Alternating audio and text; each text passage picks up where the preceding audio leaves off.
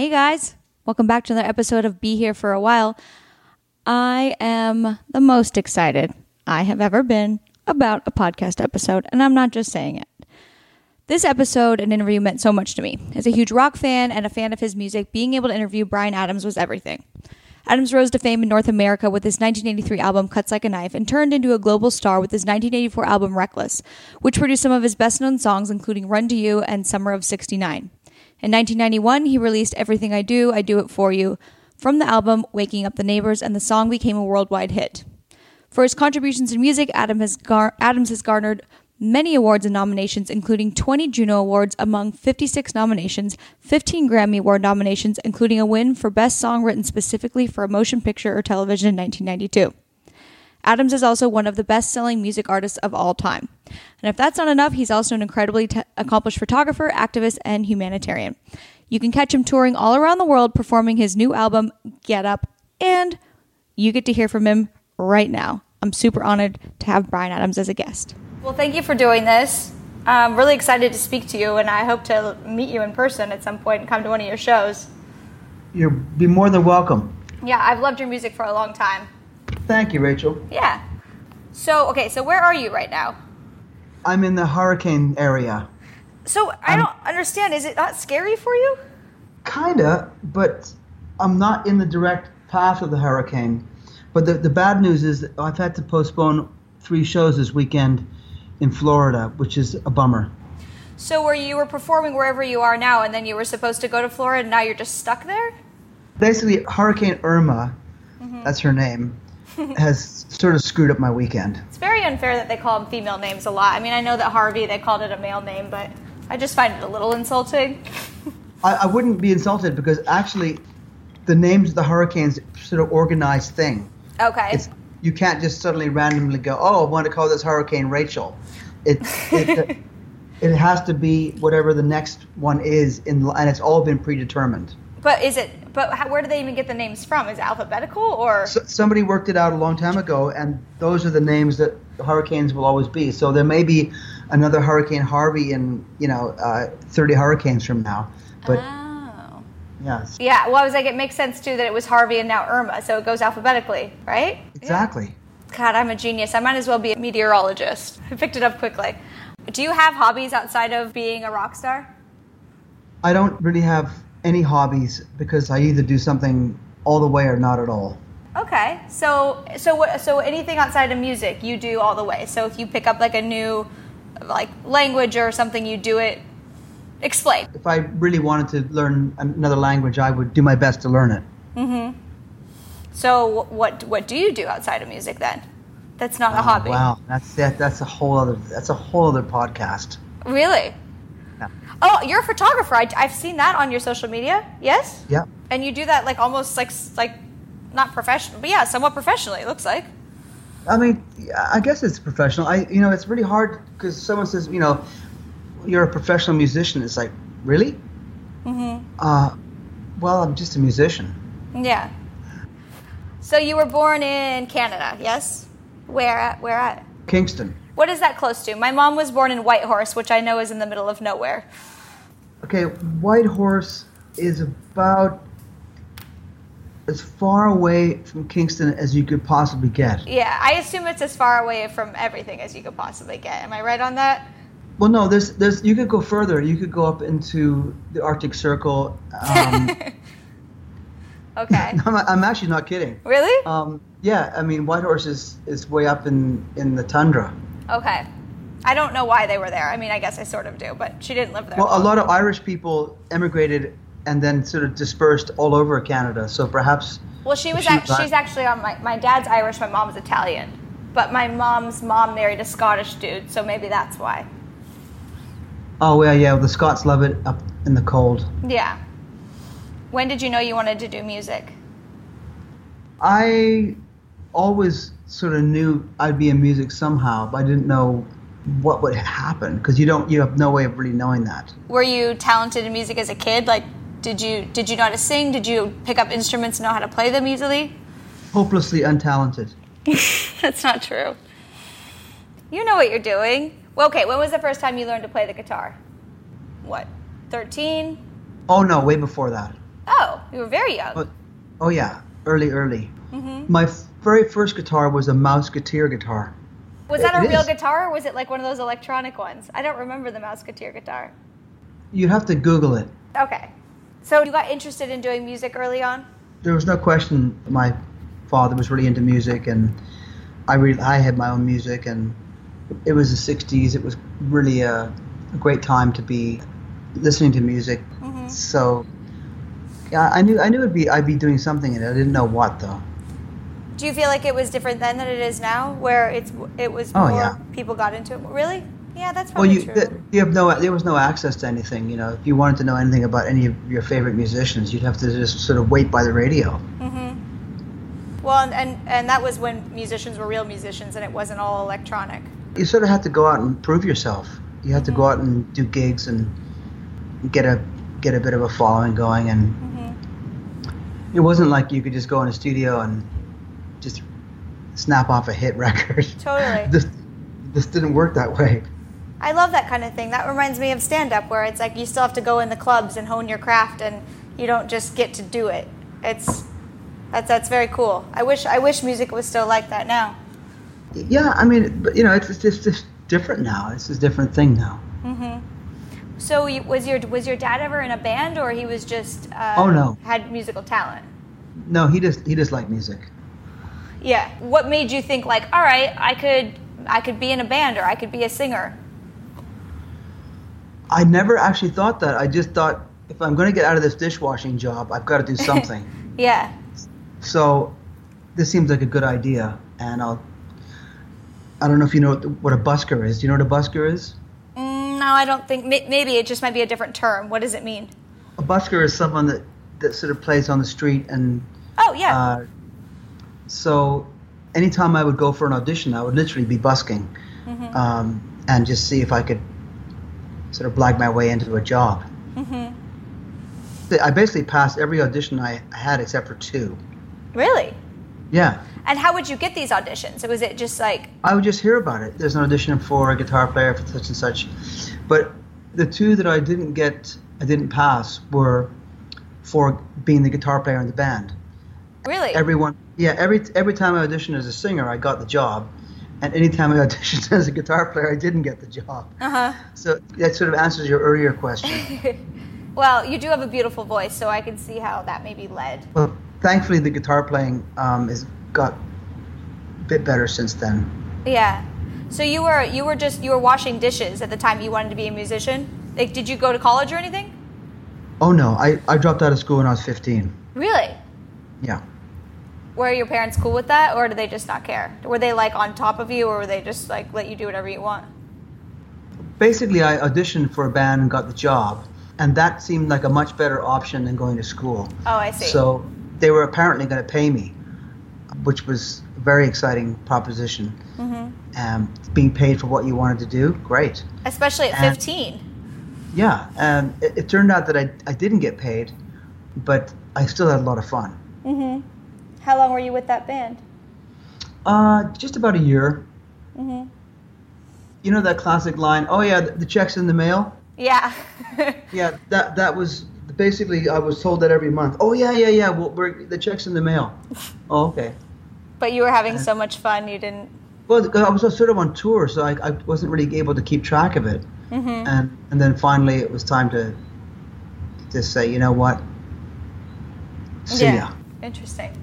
What happened after that? Did you just kept auditioning for other bands and going? No, actually, when I left the band, I started doing studio work in Vancouver, and I got in with some good people and started working with these great musicians. And from there, it was meeting my co-writer, which I still work with today, Jim Valance, and we write songs together.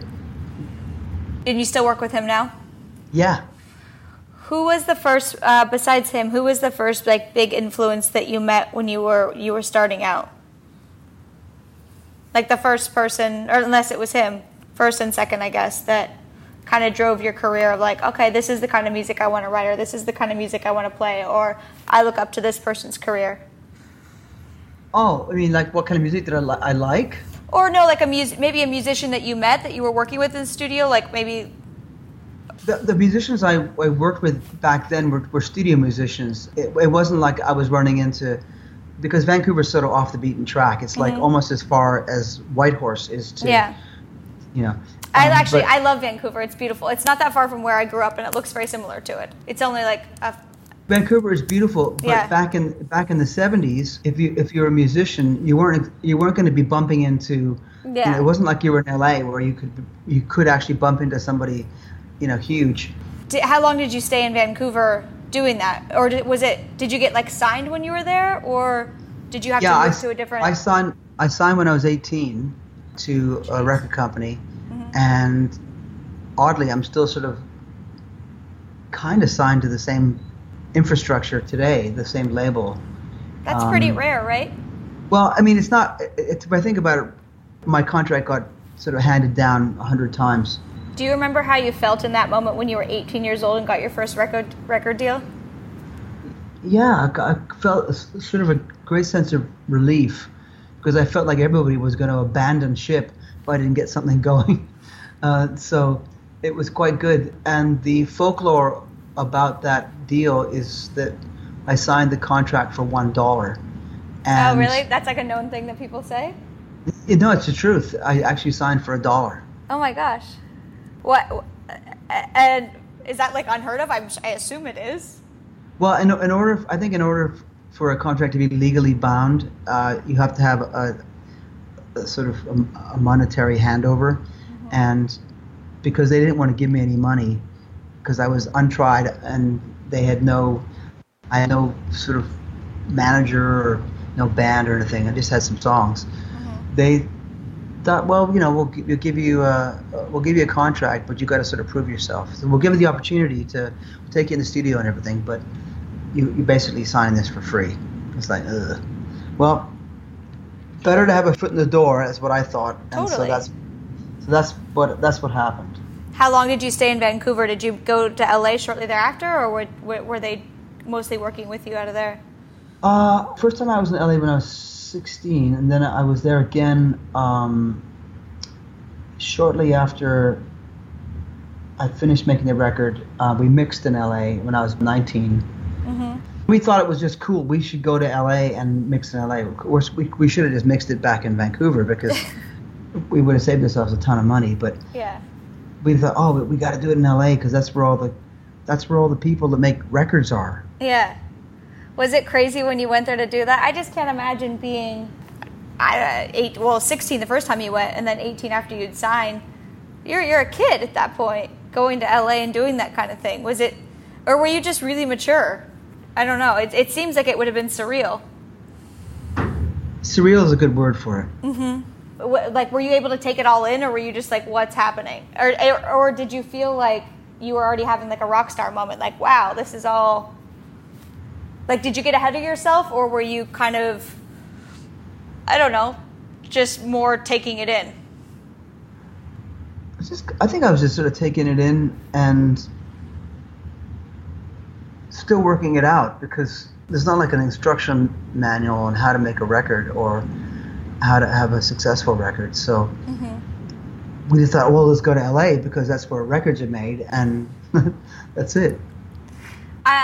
Can you paint a picture a little bit of rock music and classic rock music? That's my favorite type of music. I've always loved it, probably because my dad loved it, and so I'm obsessed with it because of that. And I've been to almost every great concert. I'm mad I have not been to yours yet. I will go next time you're anywhere near where I am. Can you paint a picture of what it was like when you were 18 years old in LA in the music scene during that time? Like, what did it look like then that's different to now? Because I fantasize about that time. I think it's so cool. Like the Riot House or whatever, the Hyatt on Sunset, the one that's next to the Comedy Store, the Rock and Roll Hotel, all that stuff. It's just fascinating to me. The Rainbow Room, all the rock and roll sort of landmarks. Can you paint a picture of just what it was like in the music scene during that time? I really can't. Other than I did get to meet Ethel Merman. At a record signing. There was a bookshop on Sunset Boulevard, and I was just going by it, and it said Ethel Merman and her new album. I thought, oh, I'll queue up for this, and so I queued up, and I think I bought a record, and she signed it. That's cool. So you never really spent much time in LA in that scene? You just... I couldn't afford it. Yeah, really? Okay. No. I mean, I was a struggling musician. I managed to get the record company to pick up the cost to fly us to LA to mix the record, and once the record was done mixing, they shipped us home. Mm-hmm. So it wasn't like I was hanging out at the Roxy and getting wasted with Jimmy Page. Really? It was just... No, I would love to have done that, but it's just, you know. Well, you're quite a bit younger too, though. The money ran out, and it was like sort of the visa. Oh yeah, I guess that makes sense. So you did most of your recording in Canada? That's right. And then in New York. Mm-hmm. What was the first? When did you write your first hit, and did you know right when you wrote it? Were you like, this is going to be the one? Or did the record company sort of decide, like, you wrote a bunch of songs and they were like, no, this is your single, this is your hit? Well, I wrote a song when I was 18 called Straight from the Heart. I love that song. that song came out 5 years later, and was the first top 10 record. But I didn't know that it was a hit record. I just thought it was a nice song. Mm-hmm. Did you have that much experience at 18 to be able to write those kind of powerful lyrics? You know what? It just made sense at the time that those lines just came to me at the time, and I just jotted them down. Yeah. Well, I guess you're just very good at it. I don't know. It just made it all sort of came together. Mm-hmm. Would you say like you're somewhat of like more of a straight-laced like musician, like rock musician? Meaning you didn't do a bunch of heroin and go to rehab. I didn't do a bunch of heroin and go to rehab. No. Yeah. You seem like fairly clean cut, at least from what I can tell. You know, after the haircut from my 15-year-old long hair days, yeah. I wish I'd kept that hair. Yeah. You never had like times when you were partying on the road? Yeah. Hear about it. Yeah. I mean, unfortunately, I really can't remember much about them. Oh, but, see, those are the best kind of parties. So, and it wasn't a question of being wasted or anything. It's just I don't remember them. Yeah. Because I never really got into alcohol. You don't drink at all? Or just didn't drink much? No, I never really liked it. Mm-hmm. That's good. Well, that's also probably why you've had such a long career, and you didn't probably make a bunch of mistakes. That's very smart. Oh, no, I'm sure I made a lot of mistakes. Everyone does. That's normal. Yeah, not alcohol-related ones, though, or drug-related ones. No.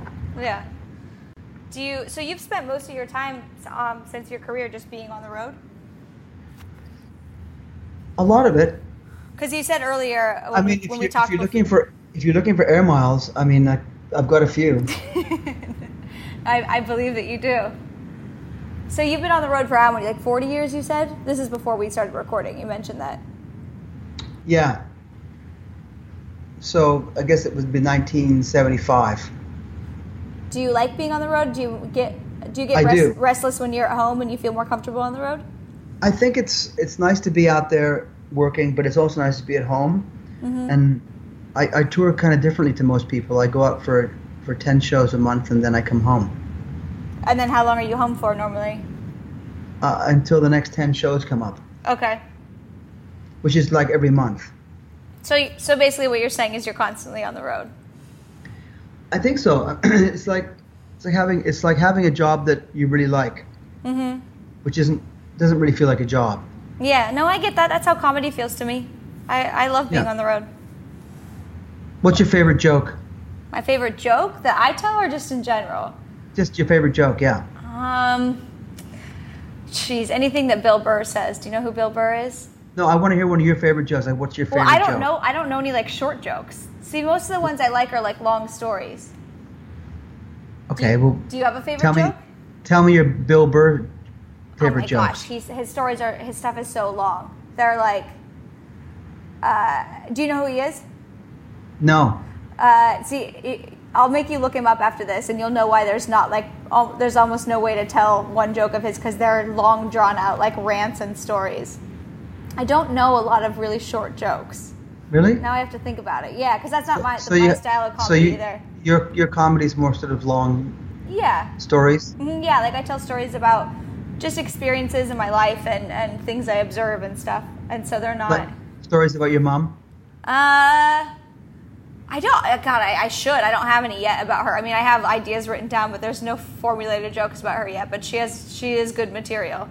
Okay. She's a goofball. Yeah. Do you have a favorite comedian? Bill Burr. You don't know he is.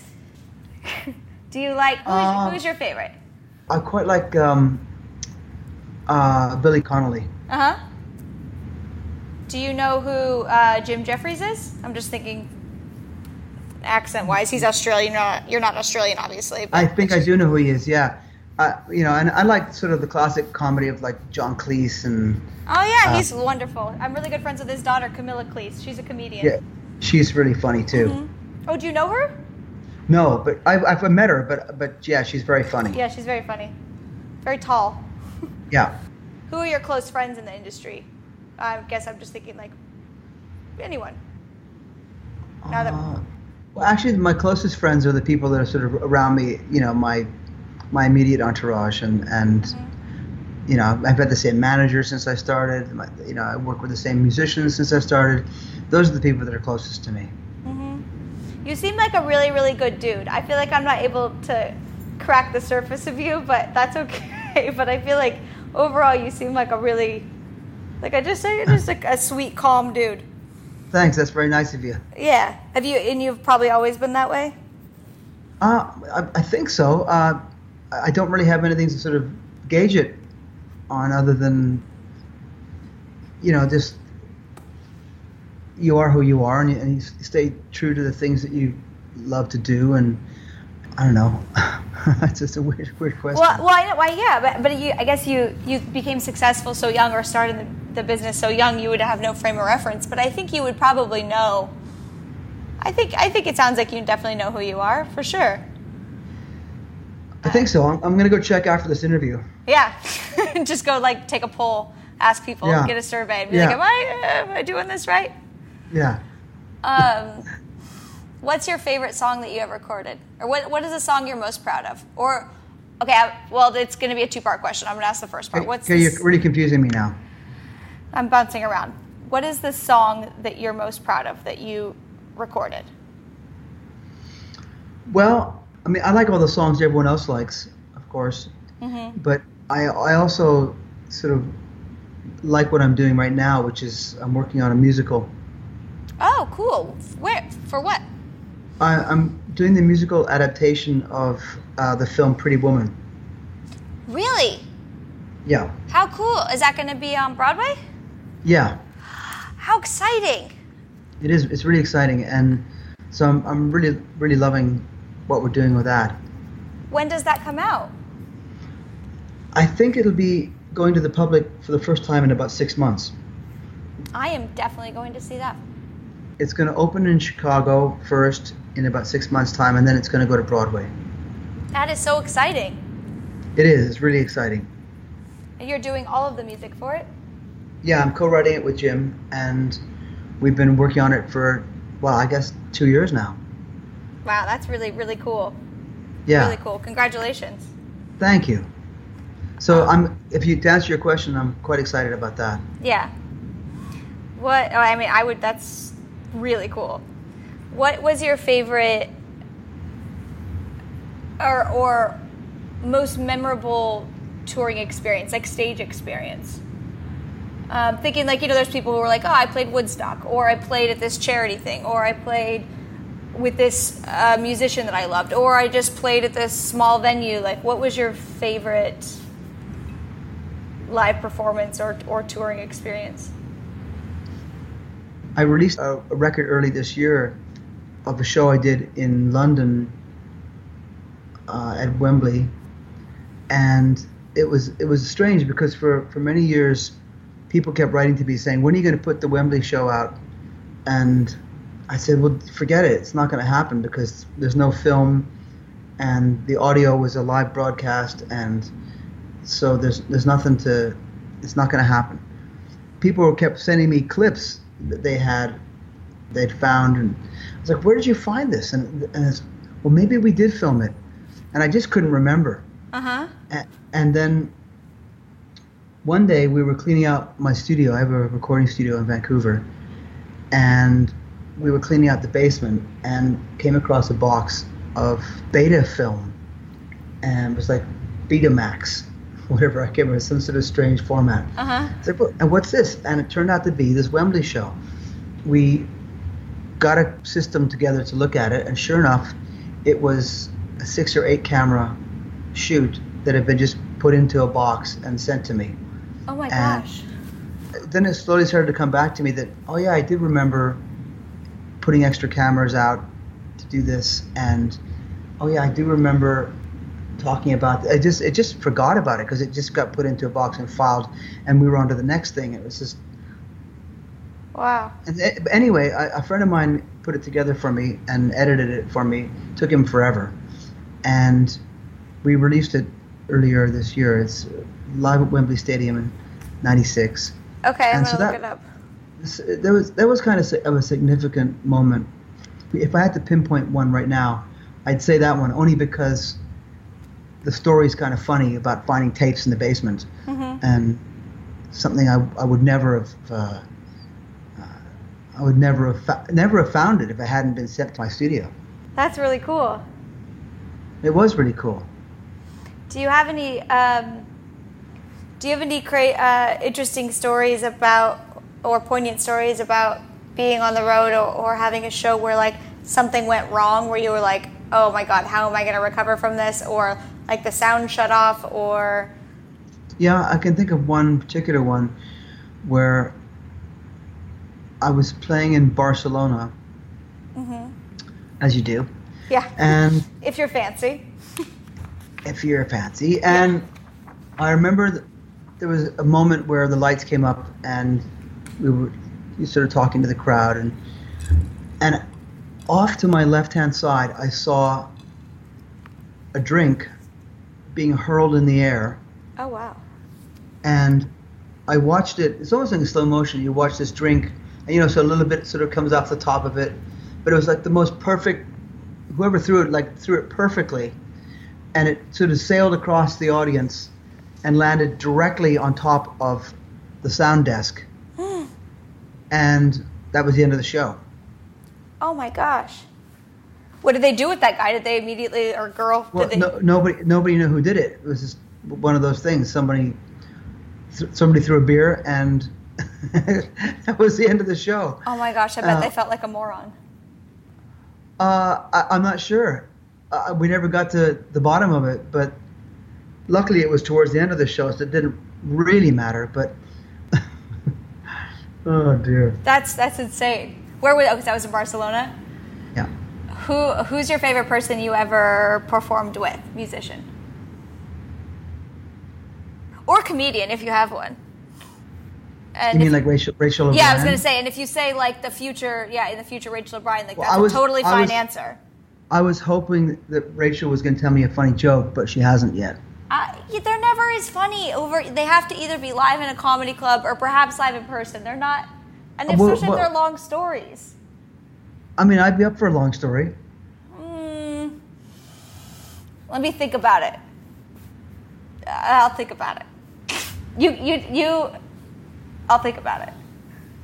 First, you answer your question about your favorite musician that you performed with. Obviously, we already know the answer to the favorite comedian in the future is Rachael, but who's your favorite musician you've ever performed with? Again, I've been so lucky to work with so many people. And recently on my Instagram, I posted a photograph of myself performing with Tina Turner. I saw that. Yeah, and so, I mean, I got to say, the best, without a doubt, the most fun, the most exciting, the most exhilarating, the most powerful and truly amazing talent was working with Tina. I bet. She's a force. I mean, just amazing. It's just... Do you ever get intimidated by other artists? Of course. Yeah, that's quite normal. Yeah. I think that's really normal for people to feel that. Yeah, I guess I understand that. I get more intimidated by wanting to impress the comics I'm on the lineup with. So if, like, you know, I'm performing with someone I looked up to before, like a David Spade or a Judd Apatow or Jeff Ross or someone, I care more about what they think of me than I care about what the audience thinks of me. Because I feel like they were my idols. I just want to impress them. So did you find yourself swearing more or that sort of thing? No, I mean, I definitely probably try to find myself like playing it cool more, like I'm not like super excited to be there. Maybe. Oh right. I guess I'm just more nervous. It's not like another type of show where, you know, I just do my set and I finish it. I'm just really hoping if they're watching me from the audience, if they're going to go on before or after me, if they see my set, that they think it's good.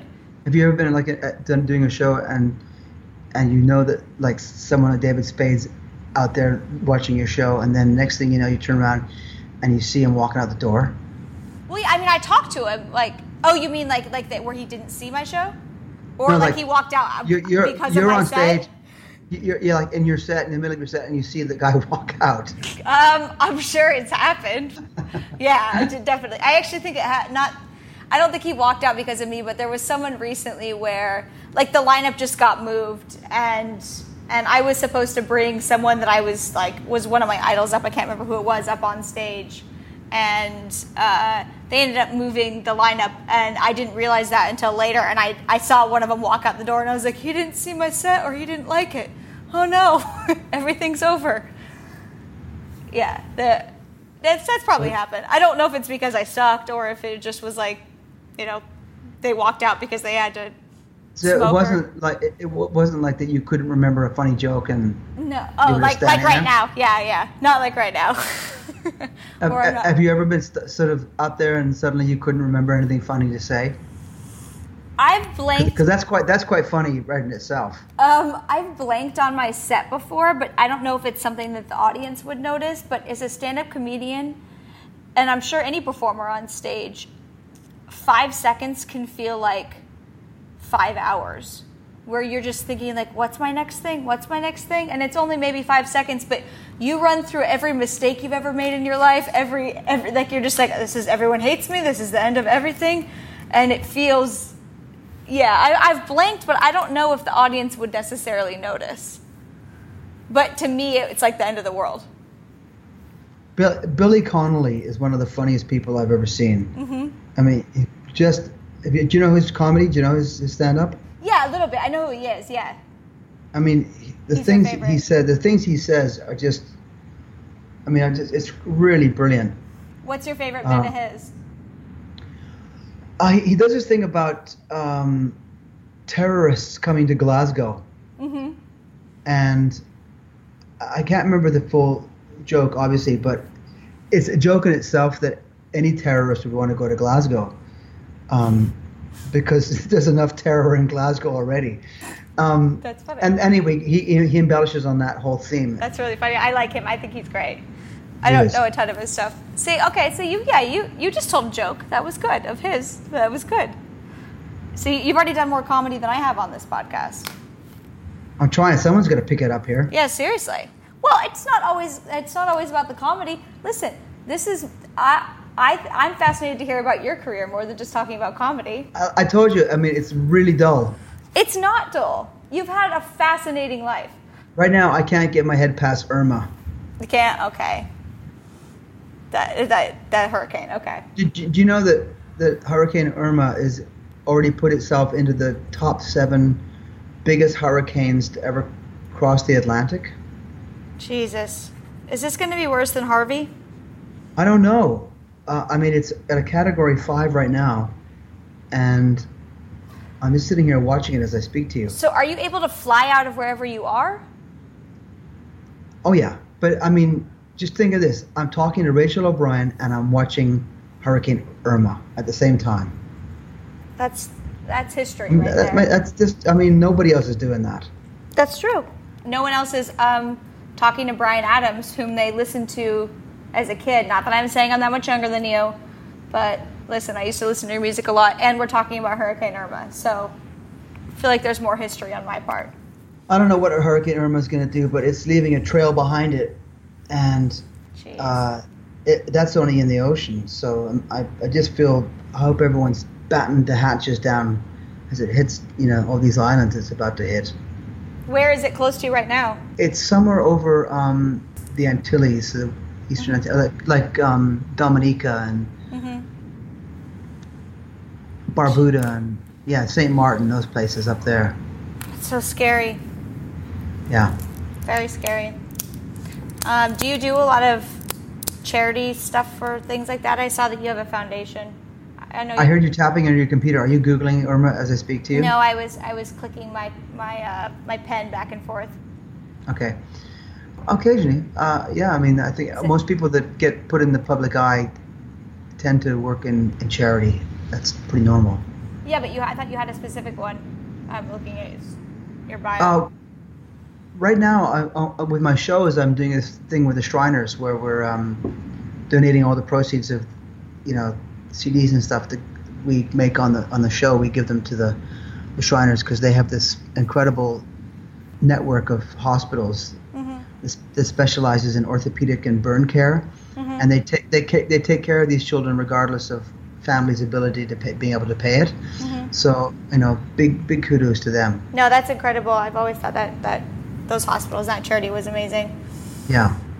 What's next for you besides the Pretty Woman thing? The next thing is just hopefully the shows that I got coming up are not going to be postponed because of Irma, and otherwise I'll be just gigging, coming to a town near you soon. I love people that say gigging. So Jim Jeffries, that comedian, is one of my friends, and I think it's maybe like an English thing or an Australian thing or whatever thing to use that as a term, and so I've picked that up. I say it like gigging now. I like that term. Yeah. You're doing a gig? Yeah, I love that. I just love that term, gig. I have a gig tonight. Is that not an American term? No, I mean, I say the word gig, like, I have a gig tonight, but gigging, it's just it just sounds cool, as opposed to like, I have a show tonight, or I'm going on tour. It's like, yeah, I'm gigging. I just think it's cool. I like it. It is good. Where are your next couple shows? Listen. They were supposed to be in Florida this weekend, but the hurricanes put a dent on that. So we'll probably pick it up next week somewhere. Where? Because I'm going to come fly and see one of your shows if you're not going to be in LA soon. It could be near where I'm doing stand-up. You never know. Right. Okay. Well, in which case, Sugar Land, Texas. Okay. Toulouse. Okay. And after that, the following month, I'm in Puerto Rico and then Mexico. Ooh, where in Mexico? Monterrey, Guadalajara, Puebla, Mexico City, and then that's it. Yeah. Cool. So, are all your dates on your site? Yeah, we basically tour Mexico based on the quality of the guacamole. I think that's a great way to do it. Are you a big food person? I won't go anywhere where the food's horrible. I'm the same way. I love food. Yeah. I love good restaurants. Listen, do you know who Anthony Bourdain is? No. Look him up if you love food. He has the greatest job in the world. Besides maybe, I don't know. I think he has the greatest job in the world. He is this guy who, and he has this like rock star sort of vibe. He's fascinating. You'll like him. I trust that I'm giving you a good recommendation. Anthony Kiedis? No, not him. Anthony Bourdain. He was like a very famous chef who's kind of lived this hard life, but he doesn't anymore. And he has this show. I mean, he has like 6 million followers on social media. I love Anthony Kiedis. It's not Anthony Kiedis. It's Anthony Bourdain. And he travels around the world and goes to all these countries and like eats with the locals, lives with the locals. They film it. If you love food, it's very cool. We played with the Peppers once. They were amazing. They are great, but this is not what I'm talking about. Stop trying to be the jokester on this, Bryan. Someone's got to lighten it up here. Yeah, but I'm fascinated by your career, so I wanted to ask you questions. Thank you for doing this. Do you want to tell people where they can find you on social media? No, it's all right. Why not? That would just be, what do you call it? Gratuitous or something? Yeah. No, that's how people do it nowadays. Gratuitous self-promotion. Nah. Whatever. I'll just do it for you when we get off. Just don't buy the records. Don't come to the shows. But listen to this podcast. Oh, you're a good guy. Okay. I'll promote you. I'll promote you when we get off of here. All right, Rach. Nice talking to you. Nice talking to you. Thank you for doing this. All right. Bye. Bye.